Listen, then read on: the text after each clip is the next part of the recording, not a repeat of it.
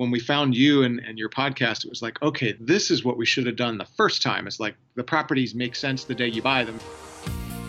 Welcome to the Creating Wealth Show with Jason Hartman. You're about to learn a new slant on investing, some exciting techniques, and fresh new approaches to the world's most historically proven asset class that will enable you to create more wealth and freedom than you ever thought possible. Jason is a genuine self-made multimillionaire who's actually been there and done it. He's a successful investor, lender, developer, and entrepreneur who's owned properties in 11 states, had hundreds of tenants, and been involved in thousands of real estate transactions. This program will help you follow in Jason's footsteps on the road to your financial independence day.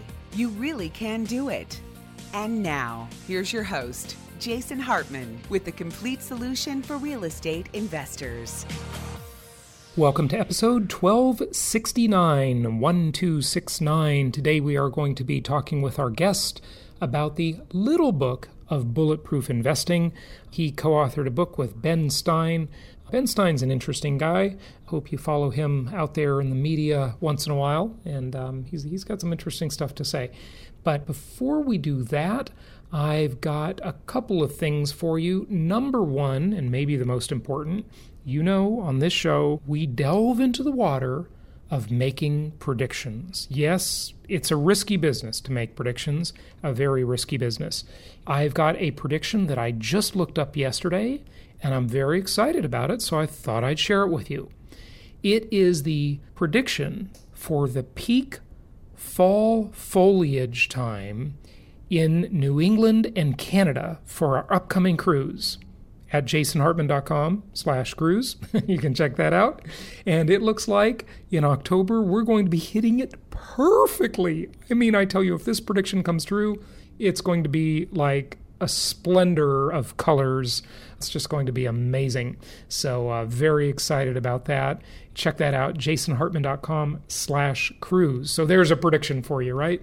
There is a cottage industry springing up around Airbnb, as you know. There are several spin-offs and cottage industry things, various vendors providing services to people doing long-term rentals and short-term rentals. That's all well and good and pretty normal. As I say, capitalism is so efficient at allocating resources now. It's certainly not perfect, but compared to what? It's a lot better than other systems, that's for sure. So Airbnb will not reveal the addresses of the Airbnb hosts. And so various municipalities who have outlawed Airbnb in their market, New York is one of the examples of this, have subpoenaed Airbnb, saying, release the addresses so we can go hunt these people down and fine them. We are going to fine them for not obeying the law, outlawing Airbnb and outlawing short-term rentals, okay? And now, guess what? There is this whole cottage industry of tech companies that are ratting people out. Yes, not just tech companies per se, but companies that have human contractors that will pose as guests or renters. They are basically ratting people out. So, it's awfully risky. You can't hide from the long arm of the law, and I would recommend avoiding practices like that because they'll get you. Now, the question is the law just? Well, that is another discussion. No, I don't think it's just. I get the conflict here, of course. The various cities, they just go where the money is, which is in many ways disgusting because the government should not be part of the capitalist infrastructure. It should just allow and foster the existence of the capitalist structure. It should not be participating, right? This is the thing you get in poorly managed places like New York and California and Illinois and other left-leaning places. Now, listen, left-leaning places aren't the only poorly managed places, don't get me wrong. But by and large, they tend to be on the poorer side of management, and they tend to be hungry for money.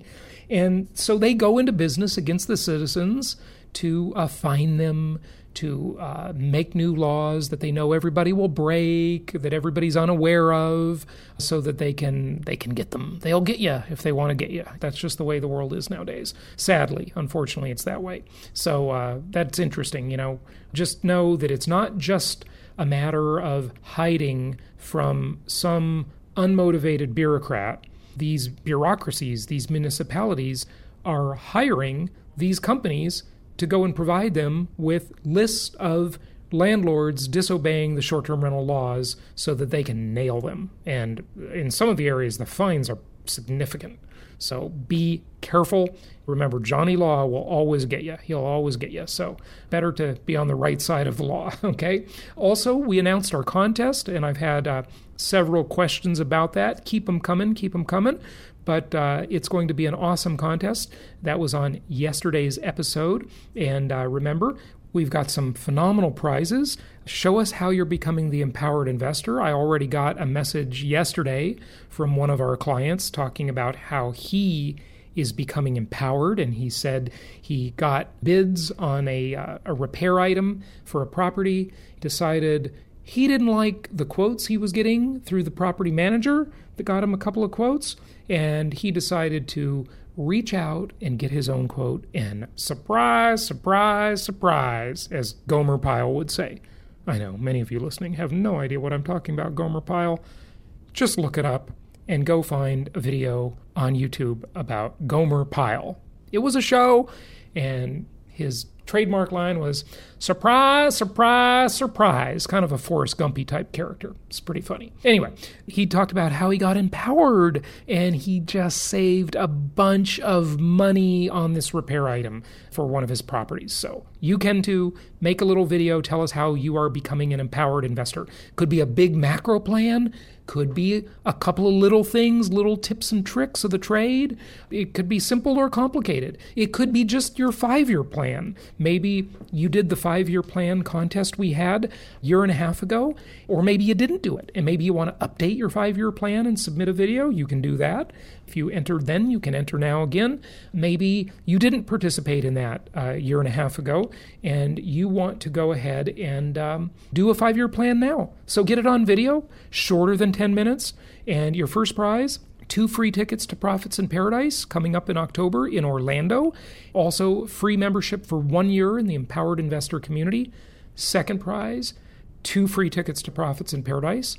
And the third prize is 1 free ticket. And there's a bonus, a big bonus, if you achieve, if you're the first prize winner and you achieve more than 1,000 views on our YouTube channel, and of course you can direct traffic there to that video link, and more than 200 on yours, you also get a $3,000 allowance for our upcoming cruise, a $3,000 cruise allowance. So pretty good stuff. Some big prizes for you. So make sure you do that. I know you're probably busy working on some videos, so we'll be telling you about more details as time progresses, and we'll stick the details up on our website at jasonhartman.com, where you can always also find out about the cruise as well. One more thing before we get to our guest, I wanted to share with you a headline, well, really 3 headlines.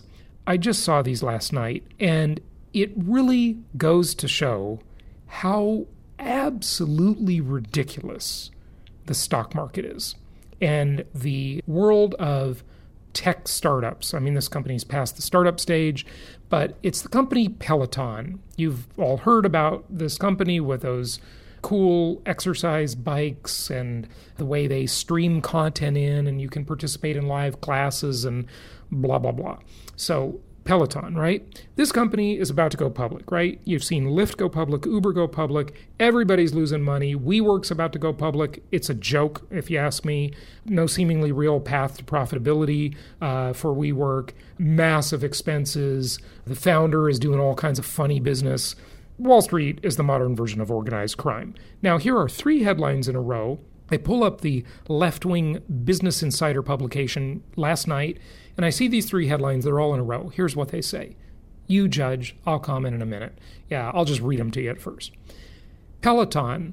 The buzzy exercise bike startup that ignited the connected fitness craze has filed for an IPO and revealed spiraling losses.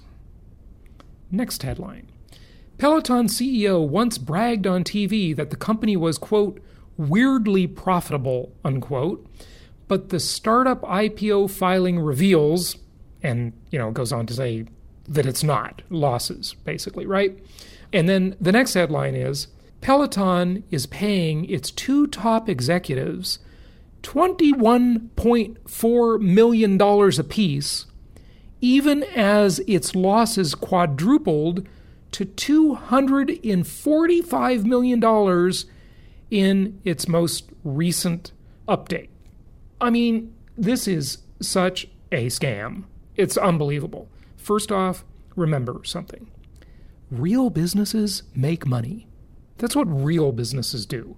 Now, admittedly, Amazon, as much as I criticize Amazon all the time, they're a real business. Amazon is a real business, quite obviously.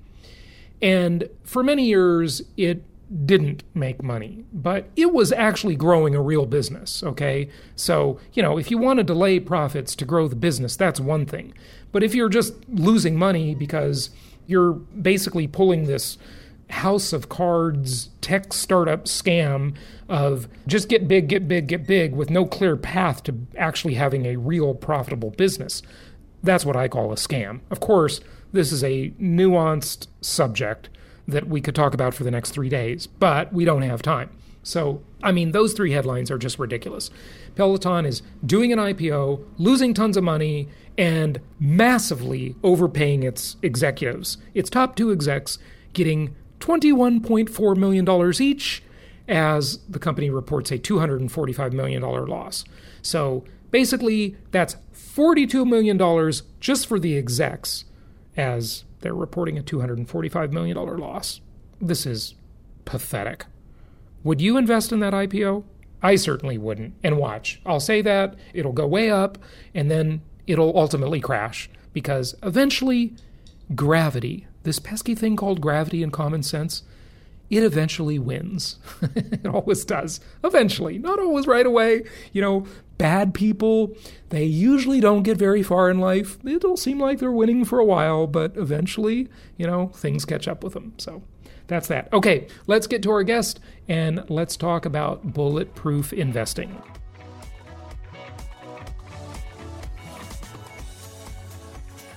It's my pleasure to welcome Phil DeMuth to the show. He is co-author with Ben Stein of multiple New York Times best-selling books on finance, including The Little Book of Bulletproof Investing, Do's and Don'ts to Protect Your Financial Life, and The Overtaxed Investor that he did on his own, as well as many, many other books. Phil, welcome. How you doing? Jason, thank you so much for having me. It's great to be here. My pleasure. Where are you located? I'm in sunny Los Angeles, California.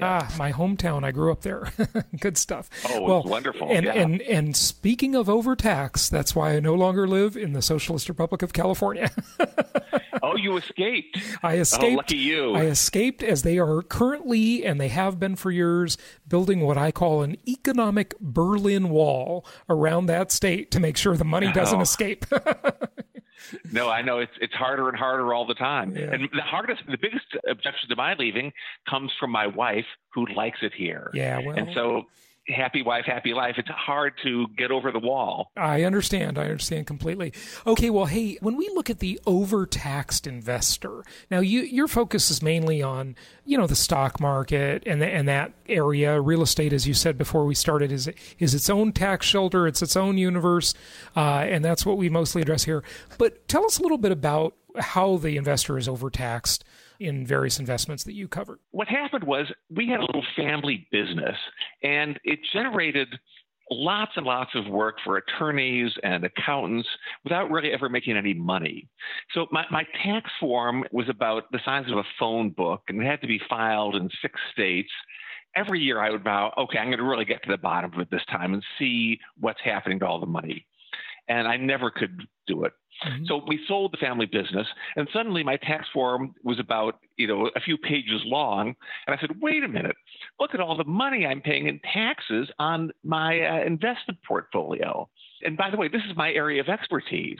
So I thought, holy smokes, I'd better take a hard look at this, go over this with a red pencil and figure out ways to try to pare this back. Because this is just money that's going straight from me to the government. It doesn't need to happen that way. If I would just have been a little bit smarter about organizing my investments, more of the money would have stayed with me where I wanted it to stay. That's the thing. I mean, didn't you know you had that family business so you could pay a bunch of expensive professionals and the government? That's why you were in business, right? It wasn't for you. Evidently not. Well, I'm glad I was able to serve other people in our country by overpaying my taxes. But no, it was a constant headache. It was just tearing my hair out, and I don't have that much hair to tear out. So it was a tough gig. What can be done to minimize the bite of taxes? Of course, I talk all the time about real estate strategies, but when it's outside of real estate, what do you do? Well, again, real estate is great. I look across the fence with great envy at real estate investors because the whole avenue of real estate investing is just a giant tax shelter all of its own. But even real estate investors often have other investment accounts. They have savings accounts, they have brokerage accounts, they have retirement accounts, and there's stuff they can do on that side of the aisle. And I know this because I have clients who are real estate investors. I don't help them at all with real estate. That's how they made their money. But then they have money left over, and I try to help them out. So there are just smart things they can do. There's been a big movement over the last 10, 20 years to get people investing in index funds rather than try to speculate in individual stocks or active money managers. And it turns out that this index fund investing is not only good in terms of your investment returns, but because these index funds are very passively managed, there is very little turnover. They also tend to be extremely tax efficient as well. And I think that's a part of the secret sauce behind what makes them so desirable. So I would say people, if they're involved, if they've got stockbrokers that are churning the accounts, generating commissions, generating capital gains taxes, short-term taxes, let's just pull the plug on that whole enterprise. Go over to Vanguard or go to some discount brokerage and just buy simple broad index funds to target the whole market, this S&P 500 index or a total market index, total international index, just a few funds like this, very low expense, very low tax, and you're covered. It's a great way to go. I think the late, great Jack Bogle made us all realize, and I'm not even a stock guy, okay, but I think he made us all realize that the emperor has no clothes, okay? all of these fund managers, all of these stock pickers, in the real estate world, the market timers, they just can't outperform. It's the random walk down Wall Street. You just can't beat the sort of the efficient market, can you? As far as I'm concerned, there should be a huge statue of Jack Bogle on Wall Street. He's just the patron saint of the ordinary investor and the guy who really held a shield up against all this high-priced Wall Street talent that was basically picking our pockets. So he's my hero. Yeah, the magic question to ask when the Wall Street broker shows you his new yacht, where are all the clients' yachts? Exactly. That's the thing. Exactly. Yeah. Okay, so generating tax liabilities by trading is something to avoid, right? Would that be the first principle? This is very interesting. Certainly, people tend to overtrade. They tend to way overestimate their abilities to. Everybody thinks they're like James Bond in a casino. They can just go in, make a few slick moves. I can buy Google. I can buy Bitcoin. I can, do this kind of thing. Marijuana stocks. And nowhere, like and the marijuana stocks and the cryptocurrencies. Oh my God! Talk about speculators. It's like Gamblerville. It's crazy. Right. It's like people think they can just climb in their helicopter like a billionaire and, live some kind of life that nobody actually leads. So, and certainly if you invest that way, you're going to find you're going to lead a very, very different kind of life. So people speculate, they're way overconfident. And so they tend to just trade a lot. And short-term trading, that all gets taxed as ordinary income, which is the worst possible case. Again, the smart move is really buy an index, hold it forever. If it goes down, then sell it immediately and buy something sort of similar to it so you can harvest a tax loss. That's a great thing to do. But people hate to harvest tax losses they can count against ordinary income or gains on their taxes. They hate to harvest it because they always think, oh my God, if I do that, that means I'm a loser. And I just know, I can just tell that if I keep hanging on, it's going to come back. And it's not a good strategy. Mm-hmm. You're better off harvesting the losses, taking them, applying them to your taxes, and buying something similar so you don't have a wash sale. Now, I don't know, I don't follow the tax law as it relates to stock investing very well, but that is another thing, at least previously, I really hate about the stock market, among many other things, right? Among the fact that it's the modern version of organized crime, right? But is that when you harvest losses, you have to be incredibly strategic about that.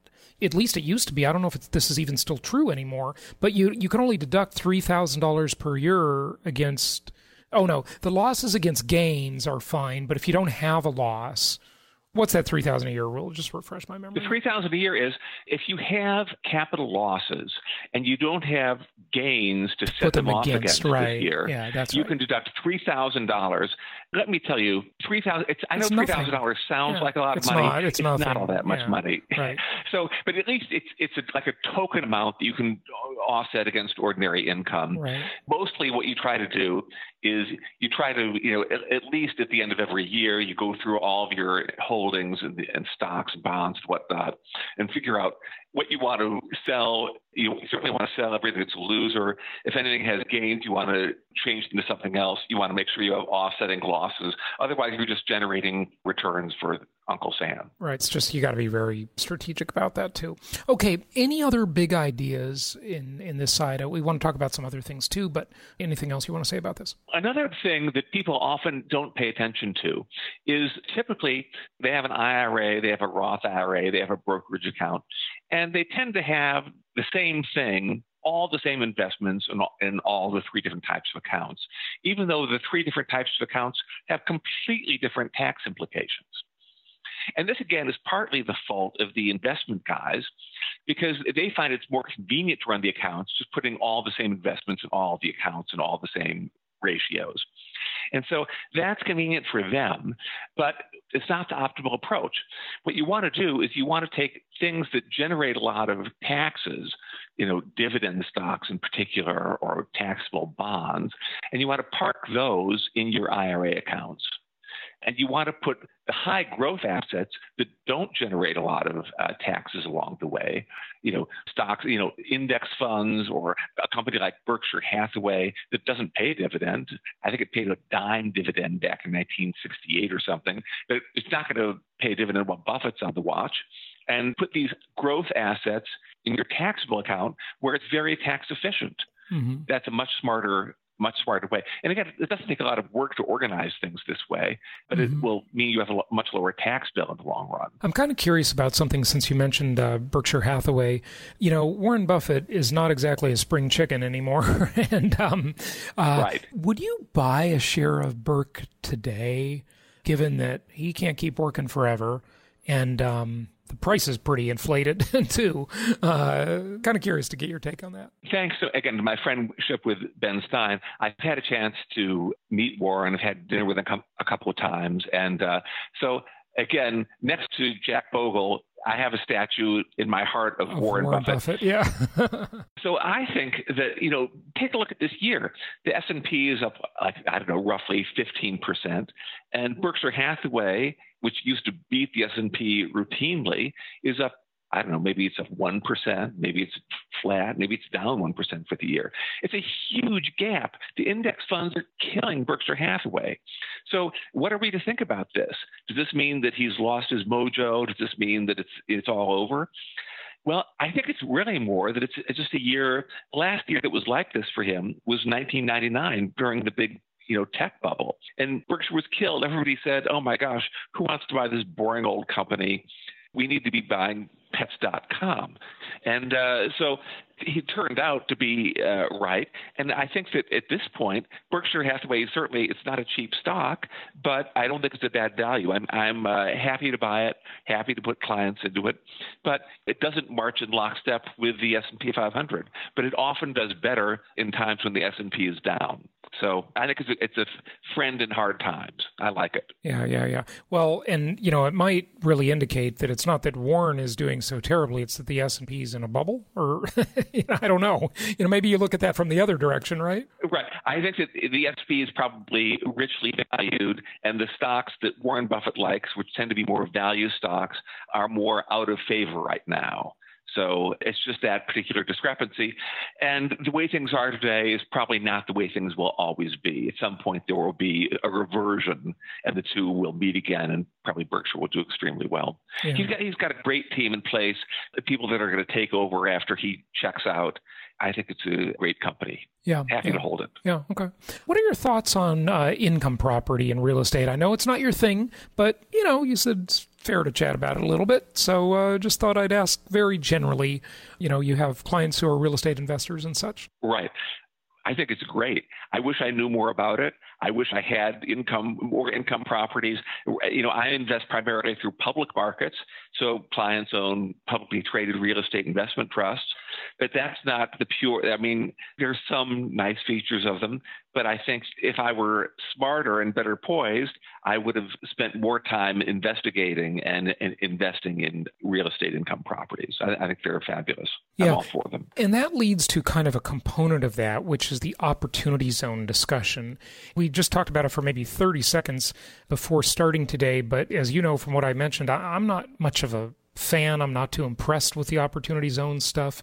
There's a ton of promoters and a ton of hype out there. I say it's largely overrated. But what are your thoughts about opportunity zone? First of all, I'm extremely skeptical of the entire premise. The idea that government can somehow say, we can try to intervene in the economy saying, people ought to invest like this instead of investing the way they think they ought to invest, and that's what's going to produce the great social outcome. This is ridiculous. The government, if they were that smart, we'd already be living in some kind of utopia. But they're not that smart. This is it's an opportunity for mischief as far as I can see. And already there are more questions for the IRS about how these things are going to work than before any other piece of legislation in their history. Nobody knows how it's going to come out. Although I have some ideas how it's going to come out, and you won't want to hear them because it's not going to be pretty. It's so overcomplicated. And, who knows that those, like you said, those areas are going to really improve that much. You can simply do 1031 tax-deferred exchange if you're coming out of another property, right? Right. And so, if you're a real estate investor, just keep doing your thing, right? That's what I'd say. One of my concerns, not to be overly cynical about Wall Street, because they're all our friends, but one of my concerns is they're able to tout these things as being, oh my God, you're going to have these psychedelic tax benefits. All your capital gains, just put them in our fund, and they're going to all just, you're going to hold them here for 10 years. They're just going to all go away. It's going to be great. I can see how this is a great asset gathering idea, and I can see how it's a great asset lockup idea. Yeah, so for them, in other words, for 10 years. Right? Yeah, for them. For them. Yeah. But then there's that little tiny niggling question of, wait a minute, okay, I see that you're the guy taking my money today, but who's going to be minding the store 10 years from now? Right. And do they even care if the thing makes money for me in the long run or not? I don't know. I see the asset management opportunity here. That's great. But where's the business that's going to be there 10, 15 years from now that's going to have made money? I think I'm better off just doing what I already know how to do, minding my own business, rather than betting that they've got some great business opportunity. It's a great sales opportunity for them. Yeah. But I don't know. You have to show me the great business opportunity for me in there. That's what I haven't quite locked in on yet. That is a great point, and that's why it's being promoted so heavily by all these promoters. It's a great deal for them. That doesn't mean it's a great deal for the investor, right? Alas, no. That's the problem. That's the problem. Yeah, very interesting. Any final thoughts you want to share? Maybe a question I didn't ask you or whatever? Yes, I'm currently steamed up about something called the Secure Act, which is trying to thank you for bringing get it that through up. Congress. Good. Yeah. I think this act is a very bad deal because it's going to take anybody who's got a big IRA, an IRA that's, say, as much as $1 million or more, right, and it's going to force that IRA, the money's got to be pulled out in big chunks by your heirs. Okay, so let's tee this. Let's tee this up just a little bit, if we could. The Secure Act is really being pushed through by the insurance industry lobbyists, right? Right, because they want to make an annuity a feature that's part of every retirement plan. Okay, and this also bothers me. But go ahead. Let's contrast the way things are now. So if you have a big IRA, when you pass away and there's a lot of asset money in that IRA, what happens now versus what are the insurance lobbyists trying to push through to change it? Well, the insurance lobbyists, they don't really care that much about the IRA part. They just want to sell annuities. They want an annuity to be an option with every retirement plan. This is just another piece of it, because the bill is sort of a hodgepodge of a bunch of things. So this part of it is just about if you have an IRA now, you can leave it to your kids. Your kids can take that money out in small increments over their entire lifetime. And in fact, if you want, you can leave it to your grandkids, and they can pull it out. If your grandkids are 5 years old, they can stretch that out over the next 90 years if they want to. It's actually the smartest way of playing it. The Act, however, has a different idea. It's going to force anybody that takes it, other than your wife, your surviving spouse, is going to have to pull it out in 10 years. And that means all the money is going to be taxed in very high brackets. It's going to totally screw up any college planning that's being done for those families or for those kids. And it also is going to mean that suddenly, your 18-year-old kid, he's going to get a $500,000 IRA, and instead of it being in a trust now, it's going to have to all be pulled out. And he's going to say, gee, I've got $500,000. Now, what was that McLaren I saw in that movie? How much do those cost? I mean, so it's a complete nightmare for any kind of family financial planning, college planning, estate planning. So I'm telling everybody, contact your senator, send your senator an email telling them to please keep your hands off of our IRAs. Don't pass the Secure Act. That's my political mission. I'm a political activist these days, so that's my thing. So it's a huge mess. They were going to try to pass this thing with no debate, and it's hugely important. It undoes the last 20 years of financial planning around retirement accounts. And it's just shocking that something that's this important can certainly be passed under the radar without anybody knowing about it. Right. And it's all about, the thing is all about follow the money, as our Watergate informant said, right? Follow the money, exactly. Follow the money. So the money is going to be made by the insurance companies if this happens, if this change happens, right? They'll make a lot of money, and a lot of money will be taken from other people that had IRAs when they leave them to their kids, and the money ends up going to the government instead of the family. Yeah. So this is what we want to stop. Interesting. All right, give out your website and tell people where they can find you and your books. Oh, thanks. Just Google Phil DeMuth at Amazon. You'll see a bunch of books. My website is phildemuth.com. And thanks so much for having me, Jason. Yeah, my pleasure, Phil. And just spell your last name. It's DEMUTH, right? Perfect. Fantastic. Phil DeMuth, thanks for joining us. Thank you so much for listening. Please be sure to subscribe so that you don't miss any episodes. Be sure to check out the show's specific website and our general website, hartmanmedia.com, for appropriate disclaimers and terms of service. Remember that guest opinions are their own, and if you require specific legal or tax advice or advice in any other specialized area, please consult an appropriate professional. And we also very much appreciate you reviewing the show. Please go to iTunes or Stitcher Radio or whatever platform you're using and write a review for the show. We would very much appreciate that. And be sure to make it official and subscribe so you do not miss any episodes. We look forward to seeing you on the next episode.